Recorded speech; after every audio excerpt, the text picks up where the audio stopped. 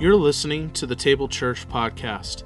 The Table is a community in Orville, California that aims to follow Jesus by doing what he did. Love God, love our neighbors, and serve those in need. Find us at thetablechurch.net, Instagram, or Facebook. And now for the message.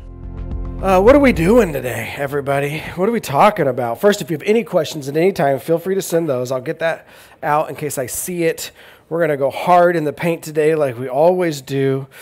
This story captured my imagination this week. It was overwhelming how beautiful it was. I've been totally wrong about it half my life. And so I can't wait to talk about what we're talking about today. And I hope you are anticipating and excited about what's going on. As soon as I can figure out what's happening, we're good.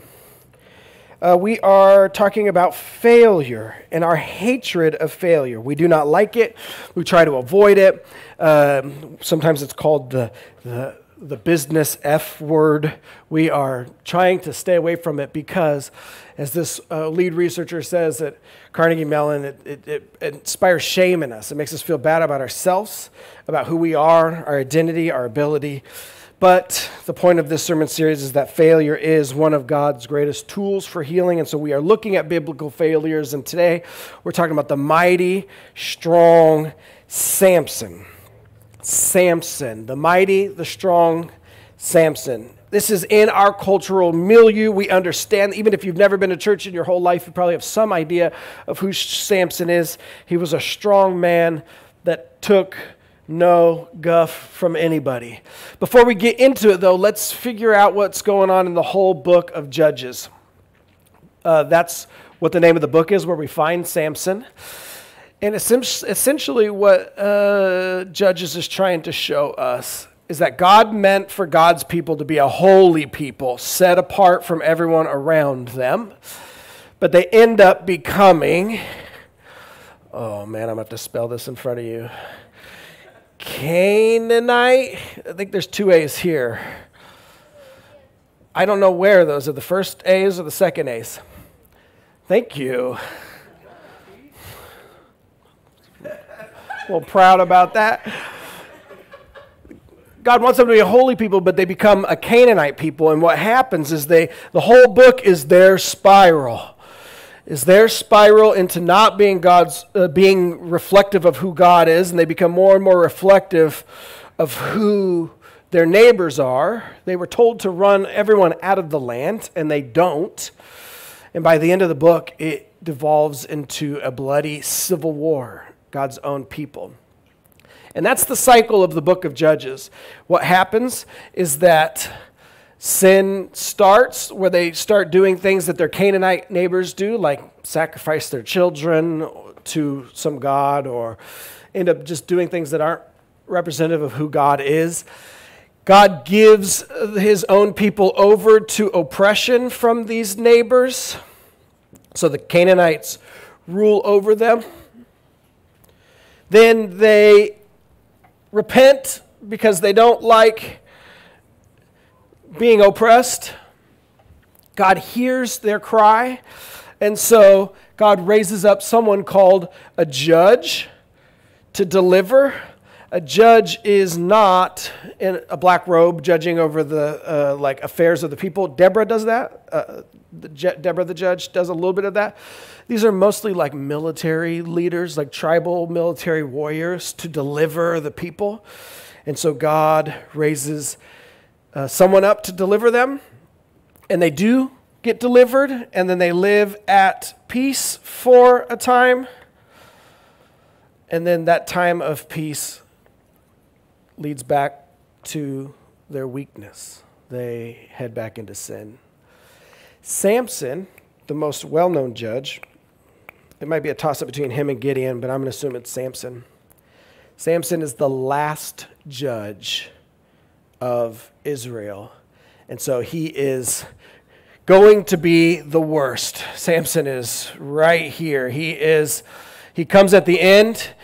Usually each judge is significantly worse in their character than the one before them, and Samson comes at the end and easily the worst moral character of any of the judges. And so that's who we get to talk about today. God wanted his people to be holy, set apart, different, reflective of who God is, and they ultimately end up becoming like their neighbors through this process over and over and over again. The phrase in the book of Judges is, and everyone did what was right in their own eyes. Repeated often. So I'm going to send this back. That's all you get on the whiteboard. Got to keep them wanting. You know what I mean? So here's Samson. He comes at the end. What you need to know about Samson before we dig into his story is, first of all, he's a Nazirite. You maybe have heard the word Nazarene. Different. Nazarene comes from the town of Nazareth. This is a Nazirite. This is an Old Testament concept of someone who wants to be extra dedicated to the Lord, extra holy to the Lord. They could do some things to grow closer to the Lord, especially if they weren't a priest. And one of the things they would do is they would do no alcohol. They would eat no unclean food or animals. And they would never cut their hair. And you see people do Nazirite vows in the Old Testament. You even see it in the New Testament. St. Paul does a Nazirite vow as well, where he doesn't cut his hair. And then usually at the end of the process of you trying to draw closer to God, you cut your hair and you burn it at the temple. But we'll see today that Samson was to never cut his hair because he was supposed to be holy and separated unto the Lord. His character, he's immature. He's a wild animal of a man, selfish and self-serving. The Philistines hurt his feelings and he just kills everybody. Like that's a repeated cycle. As his feelings get hurt or he gets embarrassed and he just goes on rampages. And so he's got this immature streak, and it's usually about his own selfishness and self-serving ideals. His character is mirroring Israel's situation. And so what we learn about Samson, we learn about Israel at the time. They're not doing well. They are immature. They are seeking after all these other people instead of seeking after the Lord. In fact, one scholar that I was listening to was saying that Samson may be the best option in the whole nation, and that says something about the nation. About if he's the best they got, they're in big trouble. And then the last thing we need to know about is this idea of holiness. We've heard the word, we know it. At its very basic meaning, it means separate or set apart. In fact, even in Scripture, sometimes they will call women who are prostitutes for other gods and religions, they'll call them holy prostitutes, not because it's good, but because they've decided to set themselves apart for that faith in that temple, for that God. And so holy at its very basic meaning means set apart. But in our context, in Yahweh, the God of Israel, it means being set apart for Yahweh to mirror and reflect God's good self into the world. So we have to skip some of Samson's story. It's about 4 chapters long, and we're just going to do the last chapter, and we're going to do the most popular story. I don't know if it's most important, but it's the most popular story. It comes at the end of his life. And it begins like this. Sometime after this, in the Sorek Valley, Samson fell in love with a woman named Delilah. The rulers of the Philistines, the lords as they called themselves, confronted her and said to her, "Seduce him and find out what gives him such great strength." Spoiler alert, it's his hair. Even further, it's that his hair's symbolic connection as a Nazirite to God. It's not imbued with power because his hair is magical. It's about his identity of being set apart for the Lord, but his hair is his last kind of representation of that set apartness. So that we can overpower him, and we can tie him up, and we can make him weak. And we'll each pay you 1,100 pieces of silver. This is a staggering amount of money. There's probably 5 rulers, we're guessing. There was 5 lords of this 5-city region. And so she's looking at 5,500 pieces of silver, which is so much. I mean, I think Jeremiah buys a piece of land for 30 pieces of silver. She's going to be a millionaire, right? They're like, this is how much we want Samson. We'll give you a ton of money if you help us figure this out.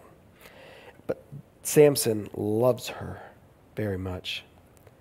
So Delilah said to Samson, please tell me the source of your great strength.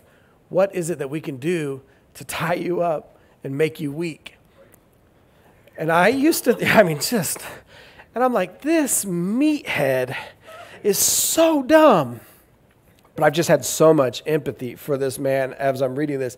He loves her, and he is immature and arrogant, and he is willing to play this game with her that starts off maybe as teasing, but it ends up him wanting to give his whole self to this woman.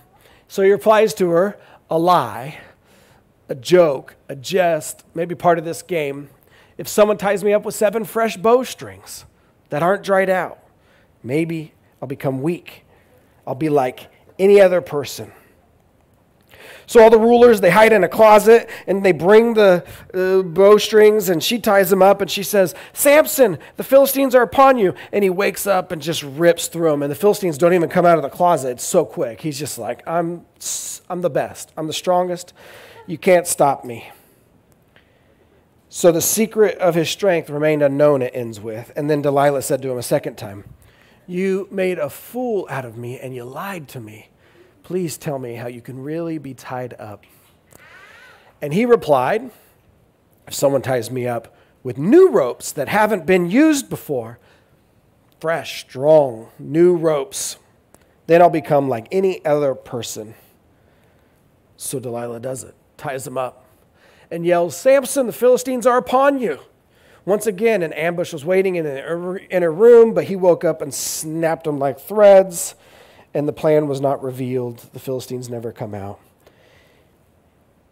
But Delilah, for a third time, says, up to now, you've made a fool out of me, and you lied to me. Tell me how you can be tied up. Samson's flirting with danger. He doesn't tell her the whole truth, but he starts to get closer. If you weave the 7 braids of my hair in a fabric on a loom and pull it tight with a pin, then I'll become weak. So he mentions the hair. And I'll become like any other person.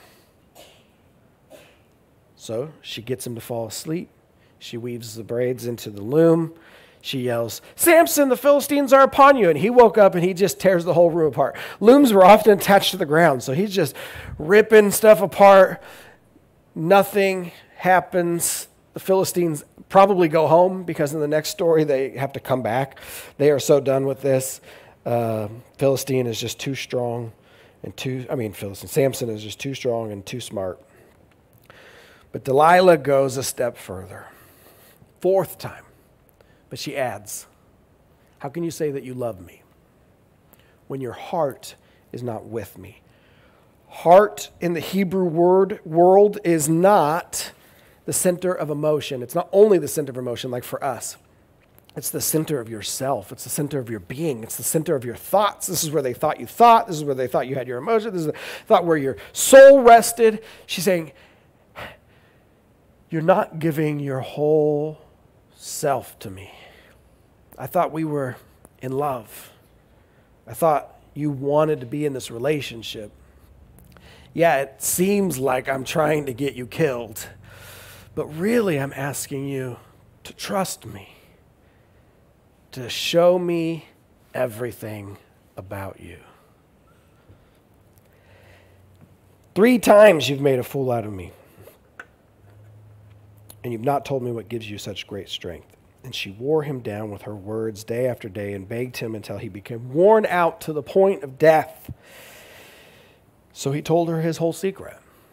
And he said to her, he tells her about his identity, right? A razor has never come upon my head, for I have been a Nazirite. Here's my identity. Here's who I am. I've been separate unto God from my mother's womb. If my head were shaved, then my strength would leave me, and I'd become weak like anyone else, like everyone else. This is where I think his failure is. I mean, obviously, this is where his failure is. He told her his secret, and you're like, I came at you like I'm going to give you some big bomb, and I am. But obviously, that's where his failure is. He revealed the secret to his strength, right? But what happens that most of us miss, and I've missed so many times reading this story, is that he changes his language every time he reveals part of this game plan that he has about his own strength. The first times he says, if you do the 7 bowstrings, I'll become like anyone else. If you give the fresh ropes, I'll become like anyone else. If you put my hair in a loom, I'll become like anywhere else. But the last time when she says, I thought you loved me. Don't you trust me? In his exhaustion to the point of death, he tells the truth. He says, if you cut my hair, I'll become like every other man. The scholar said this is important. This is Barry Webb. He says, there is a subtle change of wording here. To be like everyone else. Maybe this is what Samson, in his heart of hearts, has wanted his whole life. That is what he told Delilah when he opened his heart to her. I don't want to be special anymore. Bring the nightmare to an end. Shave my head. Make me normal. Give me freedom from the too narrow confines of my upbringing. Samson's failure is revealed in him telling the secret, but I think it reveals something more about who he is. Samson's failure comes in wanting to be free from his separateness, from his set apartness, from that holy calling the Lord has put on him. I think we understand this. I think Samson maybe reveals something about our own human condition, that maybe in some ways we resent our own set apartness. We see it with kids who maybe have been raised in the church their whole life and they go through periods of rebelliousness. And that is what kids do. They push boundaries, right? And they try to figure out how to make this faith their own. But we see people push away. If I'm willing to go deeper, I think we all, like Samson and like Israel, deep down, struggle with our own sacredness and our own set apartness. If I could go so far as to say, maybe there's parts of us that have resentfulness about our holiness and our distinctiveness and our set apartness. I think this is true because literally every story about every hero usually has something about how that person has a unique, special role to fill, and they end up trying to reject it. I don't want to do it. This is too hard. I'm all by myself. I don't want to. And we see this happening in Samson, and I think it resonates with us. But the only example I could really come up with is the Little Mermaid. She's a mermaid. Her dad is the king of the sea with special powers and abilities. She's a princess. And all she wants is to be up here with us dumb humans. To the point where she would sacrifice her whole identity as a mermaid. She even literally gives away her voice to be up where the people are. So it just makes me break out into the song. This is how such a non-character she becomes as a human, is that during the final battle with Ursula, it's a water battle. She's a mermaid. And she just holds on to a rock the whole time, and she's like, hey, guy with feet, I hope you can kill this giant octopus. And he does. But she does nothing. She just sits and watches and waits to be saved. She loses so much of her own self and identity in her literal voice because she does not like her uniqueness. And I think it's so funny that this movie was so popular with girls of my age, because her whole deal is that she wants feet. And every girl I knew was tying their legs together to be a mermaid. Like the whole she hates being a mermaid. She wants everything but to be a mermaid. And all the girls are like, isn't being a mermaid so great? She's like, no, that's the whole point of the movie. It's the opposite of great. I want feet. Genuinely, I think that reveals that we have this thing that maybe resents our own separateness. And maybe with these questions, it'll hit a little bit harder, but wouldn't it be easier if we could just do what everybody else does? If we didn't have the call of Jesus on our life, if we didn't have to have the values of God watching over us, guiding us, shaping how we live, Wouldn't we be more successful and more comfortable in the ways of the world if we could do it the way the world does it? Man, I struggle with that. There's times where I'm like, man, I've shared this story before, but I remember being 16 and I didn't know what was going on in the world, and it felt a lot to be a follower of Jesus, and I'd only been doing it for like a year. So good for you all. I've been doing it for a lifetime. And I was like, man, I just wish maybe I could have found Jesus when I was like 85. So I could have just did whatever I wanted. And then get the good stuff at the end, right? I think there's a way in which it's true for me, it's true for us. And I think this is what Samson is revealing at the base of this whole story, is that he's been set apart his whole life, distinct, unique. He just wants to fit in. He keeps chasing after the Philistines and these Philistine women, and they won't let him belong, and so he just kills everybody. He's a hammer, and everything else is a nail, and it results in a lot of death. Let's talk about the rest of the story. How does God respond to all this? How does Samson respond to all of this? When Delilah realized that he told her his whole secret, she sent word to the rulers. She said, come one more time. He's told me a secret. The rulers come. They bring their 5,500 silver. She got him to fall asleep with his head on her lap, and she called a man and had him come and shave off the 7 braids of Samson's hair.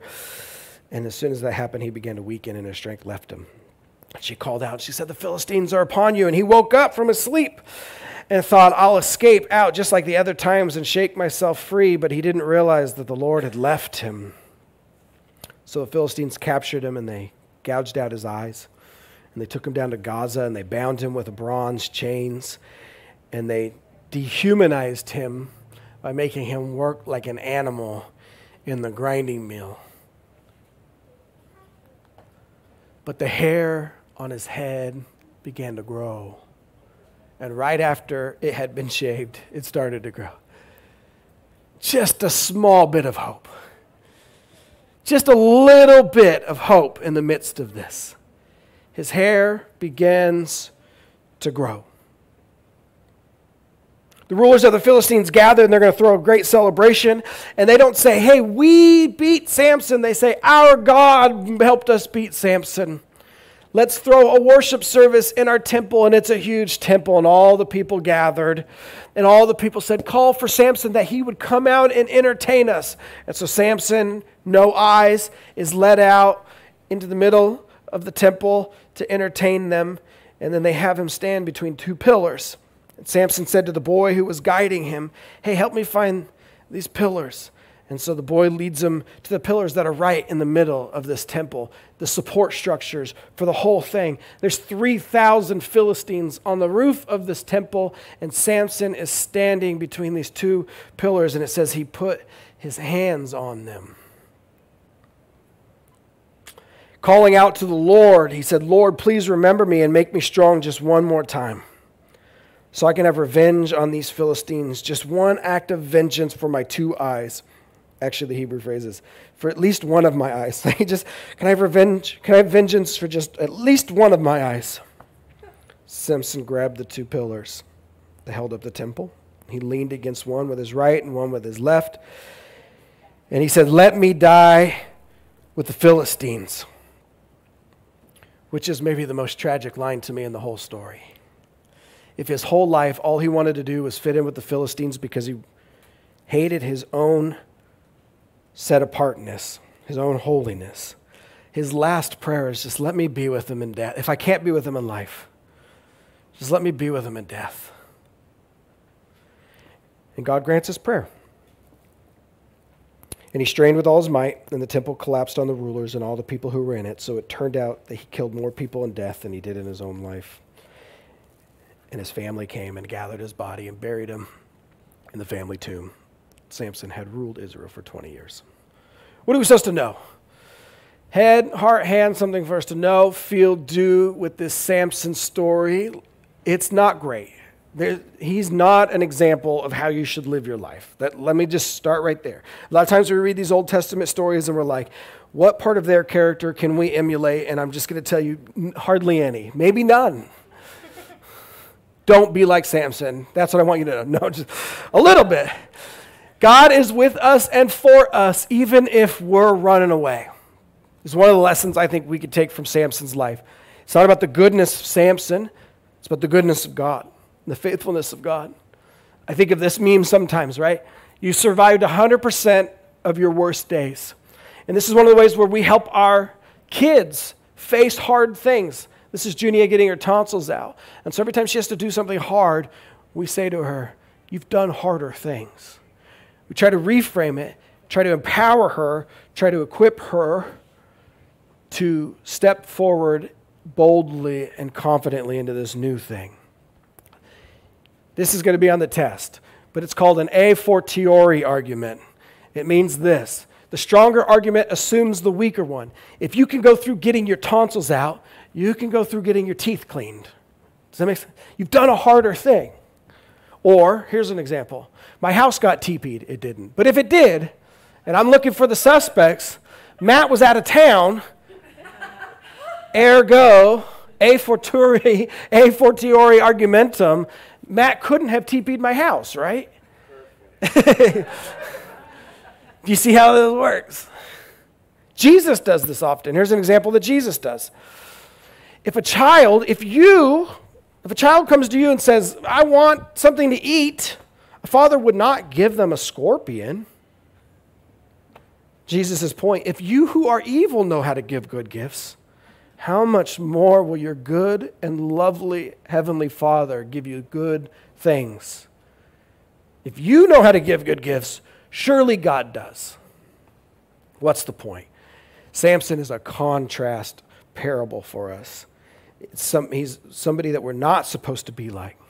And yet, if God chooses to work with and through him, someone so morally bankrupt as he is, how much more is God able and willing to work with you and for you and through you when you bring your mustard seed-sized faith, when you continue to show up and you continue to try to be close to Jesus, empowered by the Holy Spirit.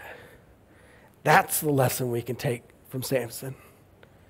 If God can use Samson, God can use us 100%. What does God want you to feel? Samson is at his best when he is humble.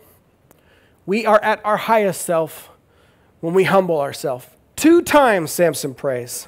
One time after a battle, he picks up a jawbone of a donkey and he just slays like 1,000 Philistines.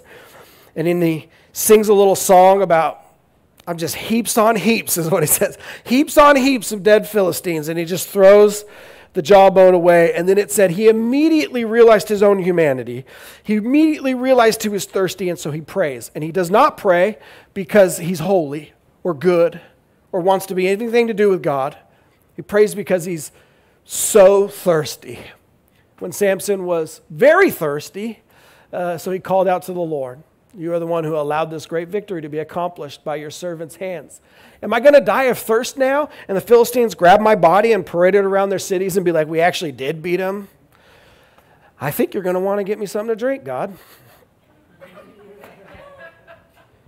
So God does. Split open a hollow rock, made water flow out of it, and that place is called the Spring of the One Who Calls, and it's Samson. Samson is rarely an example or model, but he is at his best when he is human and humble and praying. At the end, he is a broken man, unable to see, dehumanized by his own enemies, and he calls out to God. But even then, that prayer is a mixed prayer of him asking for his true heart's desire, which is to be with the people that are not God's people, God's enemies. But God grants it to him. Even for the strong man, humility is his highest strength. I've been listening to Hamilton, the soundtrack, a lot more. I watched it a couple years ago, but then now I'm making dinner and I turn it on as loud as possible because I don't want to listen to video games or people complain about doing their homework. And there's this beautiful song in the middle where George Washington calls in Hamilton and he says, hey, get it. I need to make a speech. Thomas Jefferson's resigning. And Hamilton's juiced. He hates Thomas Jefferson. He's like, we're going to wipe the floor. We're going to say so many bad things about Thomas Jefferson. He's resigning. We can say whatever we want, but if you want me to do a pseudonym, I'll say the worst things about him under a different name. We'll figure this out. And George Washington says, no. He's running for president. And he goes, oh, well, you're going to crush him. Third term, everybody loves you. You've been unanimously voted by the Electoral College the multiple times, or the whatever it's called at that time. And Washington says, no, I'm resigning too. And it's this huge upset to Hamilton, and he says, you can't resign. And maybe George Washington's greatest act was resigning after 2 terms when he didn't have to. Certainly would have been elected again. This is the line from Hamilton. Mr. President, they'll say that you're weak. And Washington says, no, they'll see that we're strong if I resign. Your position is so unique, so we'll use it to help the country move along. Why do you have to say goodbye? He says, if I say goodbye, the nation learns to move on, and it outlives me when I'm gone. His strength is in his humility, so much so that when King George, the guy we were fighting against in the Revolutionary War, heard that Washington was going to step down, he said, if Washington resigns, if he does that, he'll be the greatest man in the world. It was this humble act that may be Washington's most important, because we were trying to figure out who we were. Are we going to have kings? Are we going to have rulers that live forever? And we just replace them when they die?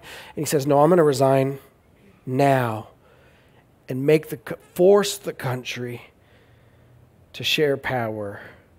Let the people have voice and speak. We are at our own highest self, like Samson, like Washington, when we humble ourselves. Last point, what does God want us to do? Man, I struggle with this one, because I could come up with a million things that we can do from this story.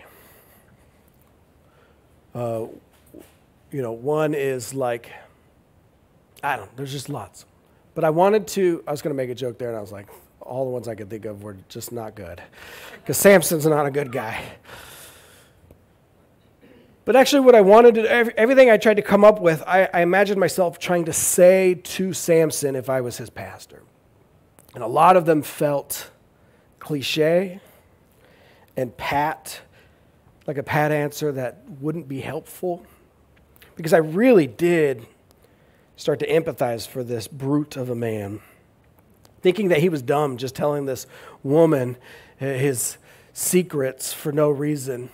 But realizing that he just wants to be loved. He just wants to be like everybody else. He just wants to have what everybody else has. And sometimes the calling of God feels too great on him.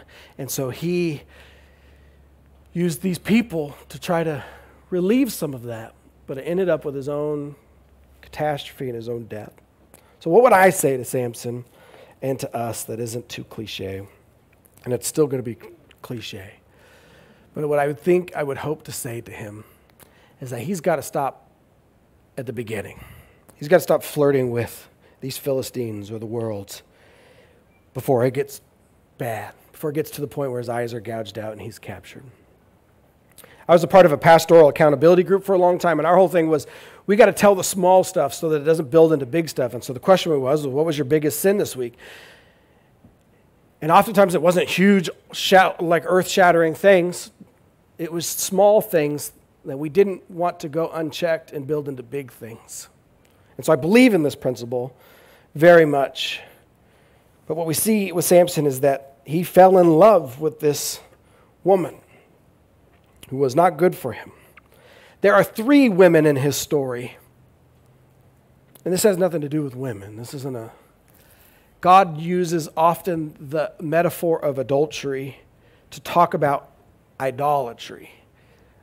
Us chasing after the world is us breaking our marriage covenant with God.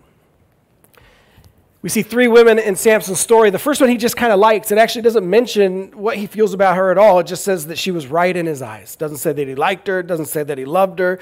Just that she was right in his eyes and he wanted to marry her. And let me tell you, something goes horribly wrong and he has to kill everybody. I don't know why. He just does, and he does. There's a second woman, a lady of the night that he spends one night with. He's in lust with her. And the last woman he's in love with. And there's this progression of him flirting with the enemy, the one who wants to destroy God's people. And he just goes down and down and down until he's completely in love with this other culture. It started small, but it ends up capturing his whole self. If you know the book, The Screwtape Letters, if you don't, this is C.S. Lewis. He wrote books that you might know, like the one with the closet, Narnia. What is it? Lion, the Witch, and the Wardrobe. Excellent, thank you. The Closet, the Closet one. He wrote that whole Narnia series. He also wrote other books that had to do with theology and apologetics, and his book, Mere Christianity, was very instrumental in helping me grow in my faith as a new Christian. But this book is about a demon, Uncle Screwtape, you guys going to nod to help me out here? Writing to his nephew, Wormwood. Wormwood has a patient, a human, that he's trying to get to not fraternize with the enemy, which is God. And so the book is written from the perspective of a demon trying to help another demon keep humans from following Jesus. So it's really interesting the way some things get put in perspective. And this is one of the passages from this, and then we're wrapping up. If you have any questions, please send them. Uncle Screwtape says, you will say that these are very small sins, and doubtless, like all young tempters, you are anxious to be able to report something spectacular, some spectacular wickedness. But do remember, the only thing that matters is the extent to which you separate the man from the enemy. It does not matter how small the sins are, provided that their cumulative effect is to edge the man away from the light and out into nothing. Murder is no better than cards. I hope you're not playing cards. If cards can do the trick. Indeed, the safest road to hell is the gradual one. The gentle slope, soft underfoot, without sudden turnings, without milestones, without signposts. I don't have to get you to commit murder if I can get you to do a bunch of small things that'll lead to the same outcome anyways. A million small compromises and conformities to the world will help you end up where Samson was without having to be as big and brash and morally bankrupt as the man was. Satan often has, these are the ways in which we get attacked. These are the usual suspects. None of these are bad, but they can become. Our spiritual enemy's 4G attack. Gold, it's G's. They're all G's. You got to look out for gold, the way that money impacts your spiritual walk. You got to look out for guys or girls. Samson. You got to look out for glory, right? That fame, that popularity, that not being humble. And you got to look out for your gut, which is the way we can use physical substances or things to medicate in a way that leads us further from Jesus. Or you can call it slow death in the 7 Ps. I was trying to do Snow White, but you get it. Possessions and partners, popularity, physical substances, pleasure, your profession or your profits, and power. These are not bad things. Well, I mean, some physical substances can be, but by and large, they are the things that how we are going to get attacked, and it's these million small compromises and conformities that are going to lead us to where we don't want to go. God has called us together to non-conformity. Our separateness means we don't settle for anything less than Jesus, his will, his way, his teaching. Jesus tells us it is harder, but it is better. Questions as we wrap up? None. You guys are totally bought into my understanding of Samson, and I appreciate that. Let's wrap up and pray. With our head, what does God want us to know? Is that God is with us and for us even if we are running away. And that if God can use someone like Samson, God promises to take even the small ways in which we show up and the small faithfulnesses we have to turn them into something big. We are at our highest self when we humble ourselves. And lastly, you got to stop flirting with the ways of the world. Not even a little bit. Nip it in the bud so that it doesn't lead you to a place that you don't want to go. And with that, let's pray. Thank you, Jesus, for meeting us here. As your word is proclaimed, you, the word of God, are made manifest here with us. As your people gather to sing your praise, you are present among us. Help us to chew on this story, to get down deep into the crevices of our own heart. Help us to navigate our own struggle with our own separateness, our own resistance to the righteousness that you've called us to. Help us to find the small compromises that would lead us to a place that you don't want us to go. And would your Holy Spirit give us all wisdom and direction and guidance. And would that start right now, even as we come to this time of communion, where you promise to meet us in the bread and in the cup. Table Church, will you help me finish this prayer by saying the Lord's Prayer, saying, Our Father, who is in heaven, hallowed be thy name. Your kingdom come, your will be done on earth as it is in heaven. Give us this day our daily bread, and forgive us our sins as we forgive those who sin against us. And lead us not into temptation, but deliver us from evil. For yours is the kingdom and the power and the glory forever. Amen.